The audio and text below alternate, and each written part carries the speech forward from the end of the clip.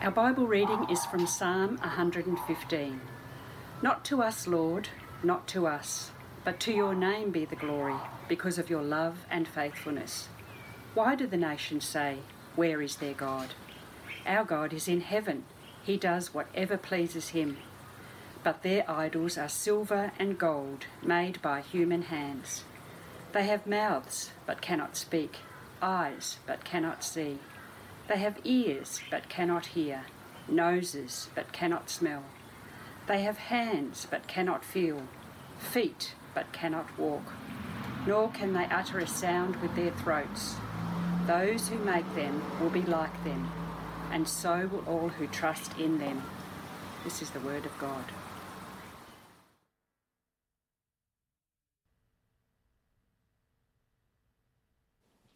My name is Adam. It's great to have you with us today. Whether you're here in the building, whether you're joining us online, it's good to be here and to sing to our God and to worship him and now to open up his word together. You know, have you ever had it where you've been in a class or a conversation and you've had a question that you'd like to ask, but you're afraid to ask it? You're afraid that you might look stupid or it might be a dumb question, or you're afraid that you might get something wrong. It's always a relief, isn't it, when someone puts their hand up and they ask your question. It's a relief because if it's a dumb question, well, they look stupid. But if it's a good question, you get to hear the answer. Now, I've had that many times in my life through school and through uni and so on. You know, there was an occasion in Jesus' life when something similar happened. This is what we read in Luke chapter 11, verse 1. One day, Jesus was praying in a certain place.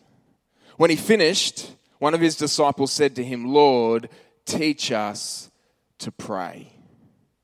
Now, I imagine that some of the other disciples were glad that this individual asked that question. I imagine they would have liked to ask that question themselves.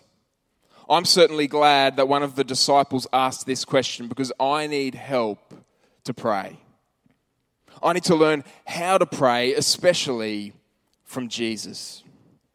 Now, what we're doing in our current series, the series that we kicked off last week called How to Pray, a simple guide for normal people, is we're looking at Jesus' incredible response to this humble request from the disciples to teach them to pray. Because amazingly, in his response to this request, Jesus does not dismiss it as a stupid question. Jesus does not embarrass the disciple for asking this question. Jesus does not give them a long list of sophisticated techniques that they need to master if they want to pray. He does not give them a 300-page manual. He gives them and us a simple prayer to pray. He gives them what has become known as the Lord's Prayer. And it's this prayer that we're looking at in this series. Now, last week we discovered a few important truths about the Lord's Prayer.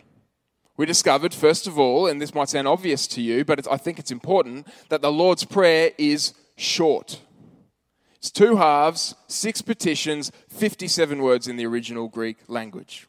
It'll take you about 20 seconds to pray from beginning to end. You can even fit it in a single tweet if you use Twitter. If you don't know what Twitter is and you don't use Twitter, you're not missing out on anything. It's also not only short, it's also simple. It's simple enough for anyone to understand and pray. Remember the disciples, the ones to whom Jesus gave this prayer, they were ordinary, everyday, normal people like you and me. They had jobs like you and me. They had troubles and concerns like you and me, and this is the prayer that Jesus gave them to pray. It's also a guide. It's a model, it's a pattern, it's a framework for our prayers. When Jesus gave it to them, he said, this is how you should pray. Jesus is teaching us how to pray, and in this series, we want to learn from Jesus about how you and I can pray. Now, last week, we looked at the opening line of the prayer. We looked at the address, the way that Jesus calls us to address God. And we saw, amazingly, incredibly, mind-blowingly, we have the privilege to call God our Father in heaven. When we sit down to pray, we are talking to our Father in heaven. Now, if you missed last week, I would encourage you to go back and listen to it, because to know God as our Father in heaven, it's foundational to understanding prayer. This week, we are looking at the very first petition that Jesus taught us to pray for and to pray about. The very first thing Jesus wants us to pray when we sit down to pray. Now, I wonder what is generally the first thing that you pray for. I wonder what's on your lips when you first begin to pray. Now, if you're anything like me, you probably naturally begin by asking. Dear Lord, please do this. Please help me with this. Please give me this. Please stop this from happening. We're a little bit like the children whose parents go away, and when they finally come back, the kids come running up to mum and dad and they say, "Mum and Dad, did you get us anything? Mum and Dad, they're not sharing." Or even more annoyingly, "Mum and Dad, what's for dinner?" There's no embrace, there's no welcome, it's just endless requests. And if we're being honest, this is how many of us approach prayer. We begin by asking. But Jesus models something different for us in the Lord's Prayer. Jesus begins this prayer, this pattern prayer, in a different way. Now, of course, it's not wrong to ask for things. I mean, asking is at the heart of prayer. The whole second half of the Lord's Prayer is about asking for things, for provision, for forgiveness, for protection. It's not even wrong to begin your prayers by asking for things. I mean, if you're on a plane that is plummeting to the ground, you don't have to put on a Hillsong album first. You can just say, "God, help." It's not wrong to ask for things. But if we want to develop a disciplined prayer life, if we want to grow in prayer, if we want to become healthy in prayer, then Jesus says we should begin another way. This is what he says in Matthew chapter 6, verse 9. He says, "This then is how you should pray. Our Father in heaven, hallowed be your name." Jesus says, before you launch into a shopping list, take time to pause, to address God affectionately, and to praise, to worship, to adore him. Begin with, "Hallowed be your name." Now the question is, what does that actually mean? What does it mean to pray, "Hallowed be your name"? Because hallowed is not a word that we use very often, is it? I mean, when was the last time you used the word hallowed in conversation with someone? When was the last time you heard it used? Now in Queensland, every year around State of Origin time, you'll generally hear references to the hallowed turf of Lang Park, which tells you a lot about what we revere in our culture. But that's about the only way in which we use this word. What are we praying when we pray, "Hallowed be your name"? That's the question I'd like us to explore briefly this morning. And I want to ask 3 questions of this important petition. 3 simple questions. Firstly, what does it mean? Secondly, why does it matter? And then thirdly, how do we do it? What does it mean? Why does it matter? How do we do it? Firstly, what does it mean? Well, obviously, to understand what this means, we need to understand those 2 important words, hallowed and name. Now, firstly, in the Bible, a name was more than just a label. A name would tell you something about a person's character, their reputation, their personality. It's a way of summarizing who they are. For example, there's a character in the Old Testament in 1 Samuel whose name is Nabal. Now, that is a word that means fool. Thanks, Mum and Dad. Great name. Now, if you read his story in 1 Samuel, you'll see that he lives up to his name. He acts very foolishly, and I can confirm that Nabal is not on our list of baby names. But it's the same when it comes to God. God's name reflects his character, his essence, his being, his person, who he is. And so what does it mean for God's name to be hallowed? Well, the word hallowed is related to the word holy. And the word holy means to be set apart, to be unique, to be special. So when we pray for God's name to be hallowed, we are praying for God's name to be set apart, to be unique, to be given preeminence, for God's name to be honored, to be magnified, to be glorified. We're asking that God's name would be put up in lights before all of us. Now you might be wondering, wait a minute, why do we have to pray for God's name to be holy? Isn't God already holy? Now, of course, this is not a prayer for God to become holy. God is already totally and perfectly holy. This is a prayer for God's name to be seen as holy, to be recognized as special, as unique, as set apart. This is exactly the same prayer that we read in Psalm 115 just a moment ago. Verse 1, which says, "Not to us, Lord, not to us, but to your name be the glory." We are asking that God would be seen for who he really is, as great and as glorious. And so the very first thing that Jesus calls on us to pray about when we begin to pray, the most central thing, the supreme thing, it is for God to be honored, it is for God to be glorified. It's to say, God, may your name be worshipped by your whole creation. May the whole cosmos, Lord, resound with your praise. Hallowed be your name. Now, I think the most helpful way to think about this is to think about a microscope and a telescope. Now, both a microscope and a telescope magnify things, but they do so in different ways. A microscope takes something that is really small and it makes it look really big. But a telescope does the opposite. It takes something that looks really small, but in actuality, in reality, is massive. And it helps us to see the reality. So, for example, if it's nighttime and you look up into the stars look really small, don't they? To quote the great philosopher Timon from The Lion King, they look like fireflies stuck in the night sky. But in reality, they are gigantic. And when you look through a telescope, it helps you to see that reality. Now, the truth is, we spend our lives as if we're staring through a microscope, obsessed about ourselves and our concerns and our feelings, and we often treat prayer as if it's a microscope. We focus only on ourselves and our concerns and our feelings. And so right up front, Jesus wants us to swap the microscope for the telescope. He wants us to begin our prayers not by looking at ourselves, but by gazing up to look at the glory of God. Now, this is so important because for so many people today, God seems small and insignificant. I mean, all day, every day, people everywhere, they live their lives as if God doesn't really matter, as if God doesn't really exist, when in reality, he matters more than anything else.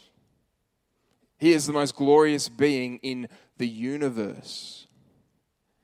And this is why when we pray, hallowed be your name, Jesus is inviting us to look through the telescope and to pray that others might see what we see, the glory and the majesty and the splendor of the one true living God. When Jesus teaches us to pray, he teaches us to begin with God and his glory. That's what this phrase means, but this leads us to our second question, and that is, why does it matter? Why is it important that we pray this way? Well, if you're a Christian, I hope the answer is obvious. We want God's name to be lifted above all else because God matters more than anything else. I mean, God is, as I've just said, the greatest being in the universe. God is the reason there is a universe. God is the reason there are stars. God is the reason you and I are breathing right now. God is great and glorious and gracious. And it's important for us to recognize this because, like I said last week, if we don't have a proper view of God, If we don't know the God to whom we pray, we won't know how to pray. And so last week we addressed one of the common misconceptions about God, that he's always angry with us, he's always disappointed in us, he doesn't want to hear from us. And we saw that God is our Father in heaven. He loves to hear our prayers. He wants to hear our prayers. Well, in this line here, Jesus addresses another common misconception about God. He shows us the opposite danger, which is to domesticate God, to overlook his holiness, to dismiss his sovereignty, to ignore his glory. In other words, to lose sight of the godness of God, if I can put it that way. Now, this has always been a human problem. I mean, this is the heart of the human problem. To not treat God as God, to not relate to God as for who he really is. And I think it's a particularly modern problem. I mean, we talk about the big man in the sky. We talk about God helping us to fulfill our destinies. We talk as if kind of God exists for us. But that's not generally the way the Bible talks. If you read through the book of Acts, which is about the early church, if you read through the prayers of the Apostle Paul, if you read through the writings of John, especially the book of Revelation, you will see that they recognized the godness of God, the greatness of God, the glory of God. They understood that we don't control God. Yes, God hears and answers our prayers, but we cannot control him and we cannot manipulate him. This is what we read as well in Psalm 115, verse 3. Our God is in heaven. He does whatever pleases him. God is sovereign.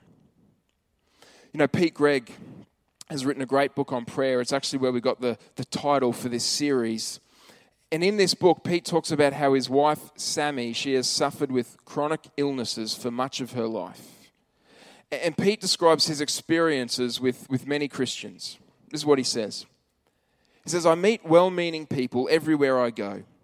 When they hear that my wife is sick, they urge me with extraordinary levels of eye contact to pray for her in some better way, or to break off some random curse, or to have her repent of a particular attitude, or to take a particular nutritional supplement, or to visit a particular healing ministry, or to stand on our heads with a garlic clove in each ear singing the Hallelujah chorus. Compared to these people, I sometimes feel feeble with all my questions, my frayed faith, my stumbling down the corridor at night, fumbling for the bathroom light. Sometimes I envy them. But I can't help feeling that their God, or is it their God, small g, is just a bit too neat. A plastic dashboard Jesus bobbing his head along to whatever music we choose to play. I don't understand why Sammy has not yet been fully healed. God knows we've prayed. I definitely don't understand why he does some miracles and not others. It often seems so arbitrary. But I'm learning to understand that I may never fully understand. I'm learning to be a bit more okay with not being okay. Life sometimes hurts, but I've discovered that deleting God from the equation doesn't actually help. It merely removes all meaning and morality from the mess and all real hope from the future. You see, Pete understands what the Bible teaches, that we can't control God. He understands what we desperately need to understand, that God doesn't exist for us, but we exist for him. Yes, God is for us. He loves us. He's proven that to us by sending Jesus. But he's not subservient to us. This is how a document called the Westminster Shorter Catechism puts it, which is a document that helps us to understand the important Christian beliefs and teachings. The very first question of this document is this: what is the chief end of man? In other words, why do we exist? What's our purpose? Why are we here? Answer: man's chief end is to glorify God and to enjoy him forever. We exist for God. We exist to glorify God. And this is why the petition, hallowed be your name, matters. It matters because God matters more than anything else, and it matters because you and I need God more than anything else. I mean, we think that when it comes to prayer, what we really need is for God to give us what we ask for. And listen, of course that's what we want. That's why we pray. That's why we ask. That's not wrong. But what we truly ultimately need is more of God. Not necessarily a better marriage or a better job or better health. Now, they're all good things that we can and we should pray for. But if we're going to have a good marriage, or if we're going to endure a difficult marriage, or if we're going to be a faithful employee at a difficult job, or if we're going to make sense of a difficult diagnosis, we need to grasp the treasure that we have in God. We need to know who God is and what He's done for us, what He's promised to us, His character, His goodness. Because when we understand this, it will put everything else in proper perspective. You know, Tim Keller talks about the time when he preached on the Lord's Prayer, and he preached a sermon on this particular line, "Hallowed be your name." He talked about the priority of adoring God before we begin asking God for things. And he says a week later, a lady in his church, she came up to him and she said, "You've changed my whole life." And Tim said, "Well, awesome. Tell me a little bit about that." She said, "Well, it's just common sense. Now that I spend time adoring, it seems to put things in perspective. And by the time I get to my prayer requests, instead of being absolutely worried about them, I'm able to lay them in His hands and relax." See, when we begin with God, it puts everything else in perspective. No, I'm not saying we won't be or we shouldn't ever be anxious or confused or fearful or sad or any of those things. We will be. But if we begin with God, it helps to put those things, our fears, our anxieties, our worries, our concerns, in perspective. And the fact is, when it comes to our prayer life, this is what so many of us skip. This is what so many of us leave out. And this is partly why we find ourselves so spiritually empty. It's because we're neglecting to adore God and we're just jumping to asking God. A young lady in our church, she wrote a poem last week and she put it on Facebook, which is where I saw it, and I've got her permission to share it with you, which is also a warning that if you put something on Facebook, it might end up in the sermon. She writes this. She says, "God, I don't want to use you anymore. I forget to come near to you when things are going well. Only when I am drowning do I call to you to pull me to shore. I forget to thank you and sit at your feet in awe. I don't want to use you anymore." Now that's exactly what adoration is all about. That's exactly why Jesus begins the Lord's Prayer with "Hallowed be your name." We don't want to use God, we want to worship God. We want to remember who He is and what He's done. And this is why we need to turn to our final question. We've seen what it means to hallow God's name. We've looked at why it matters. Finally, we need to answer, well, how do we do it? How do we do it? And as Caroline and Melvin pointed out a few moments ago, well, really, we do it with our whole lives. We do it with the way that we live, the way that we think, the way that we talk, the way that we sing, the way that we work, the way that we witness, the way we use our money, our talents, our time, the way we even use social media. I mean, all of those things we do to the glory of God, for God's name to be hallowed. But because we're in a series about prayer, I want to make a few suggestions specific to prayer. I want to offer a few thoughts for us to build in worship and adoration into our prayer life. Some of these I'm borrowing from Pete Greig in his book. The first, if you're taking notes, is this. It's to awaken your soul. Or I might just put it, wake up. Because to be honest, when we approach God to pray, we won't always feel like worshiping and adoring and praising God. Often, we'll need to take hold of ourselves and wake ourselves up. I mean, this is exactly what King David did in Psalm 103. Listen to this. He says, "Praise the Lord, my soul." He's talking to himself. He's telling himself to praise God. "All my inmost being, praise His holy name." He's giving himself a talking to. He's saying, "Soul, you will praise God whether you like it or not." And now instead of waiting to worship until we feel like it, which might be a very long wait, we need to begin to wake ourselves up. We need to begin to talk to ourselves, to instruct ourselves to praise God, to remind ourselves of who God is and what God has done for us. Now, initially, this might feel a little bit fake if you're not feeling it, but that's okay. You don't always have to feel it. I mean, if we only ever told our spouse, I love you, when we were caught up in moments of overwhelming passion, we wouldn't say it enough. Sometimes when it comes to worship, the first thing we need to do is wake ourselves up. The second thing we can do to help us to worship and adore God in prayer is to learn the names. It's to learn the names of God. If we're going to hallow God's name, worship God's name, we need to understand more about God's name. Now, like I mentioned last week, there are many different names for God in the Bible, many different ways in which God is described. When you read the Bible, just take note of the different ways in which God is described. You'll come across all different kinds of amazing descriptions. He's the eternal God, the mighty God, the living God, the Holy One, a rock, a refuge, a hiding place, a fortress, a stronghold, our provider, our comfort, our hope, our peace, our shepherd, our shield, and more.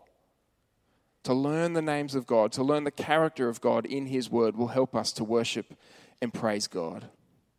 Thirdly, what will help us to worship and praise God in prayer is to use the prayer book that God has given to us.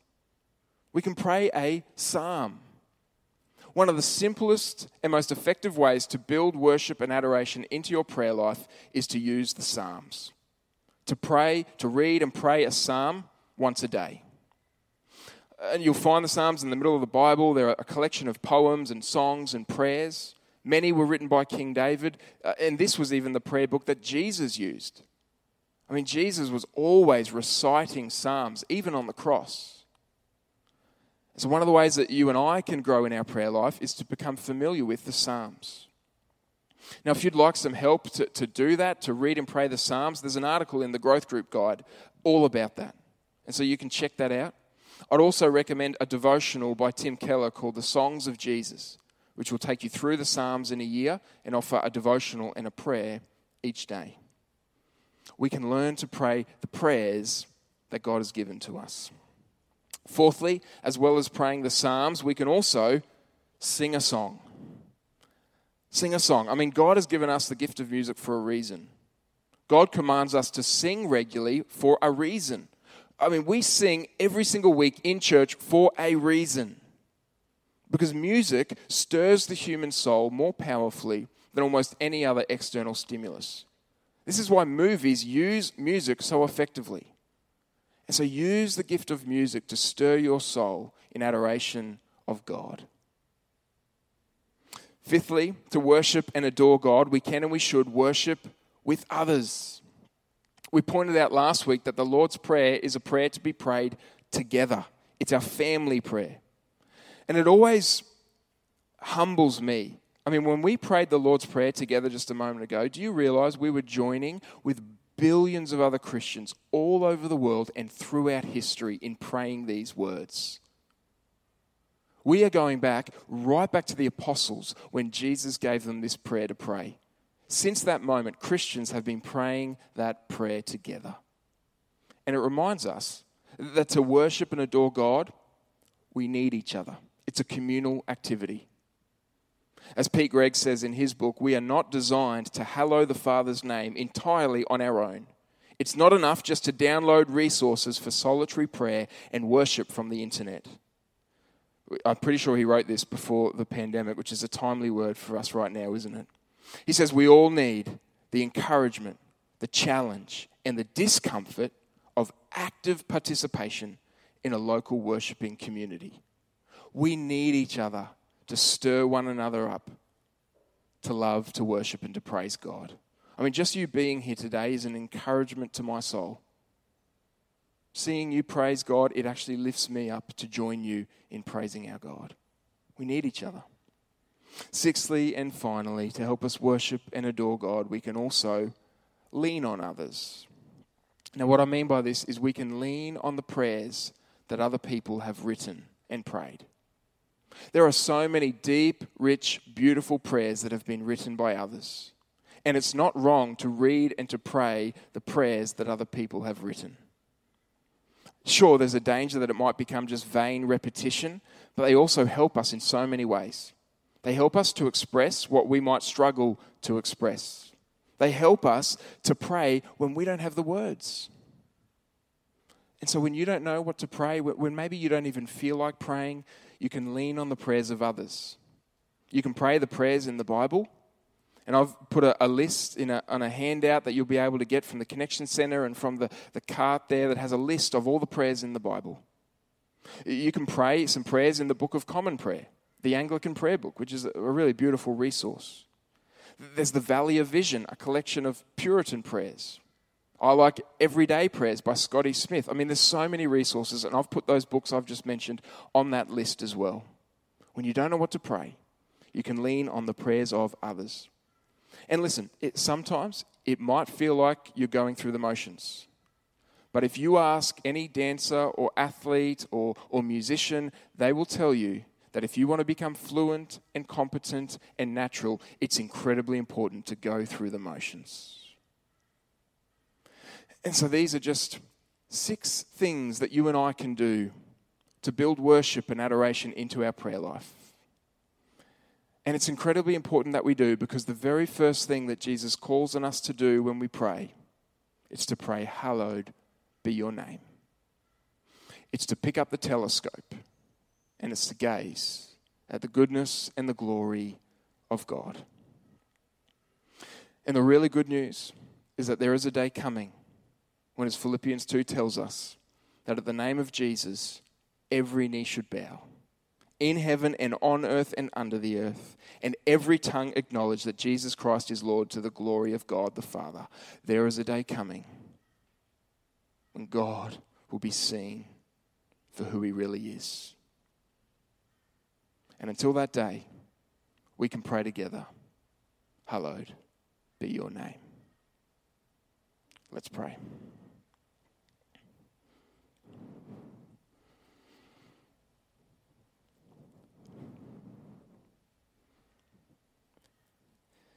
Father, you are the most glorious being in the universe. Yours is the name that is above every other name. Forgive us for where we have not lived as if that is true. Forgive us when we have lived as if other things and other people are more important than you.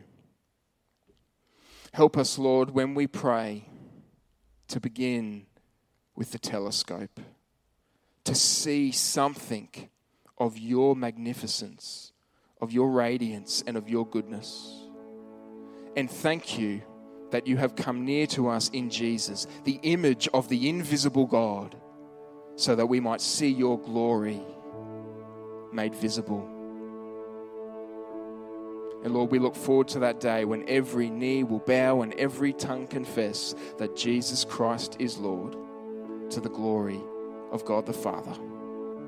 And until that day, Lord, we join with Christians throughout history to pray, "Hallowed be your name." And we pray this in Jesus' name. Amen. Would you stand for this blessing from God's word?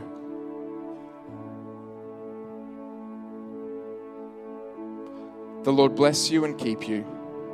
The Lord make his face shine on you and be gracious to you.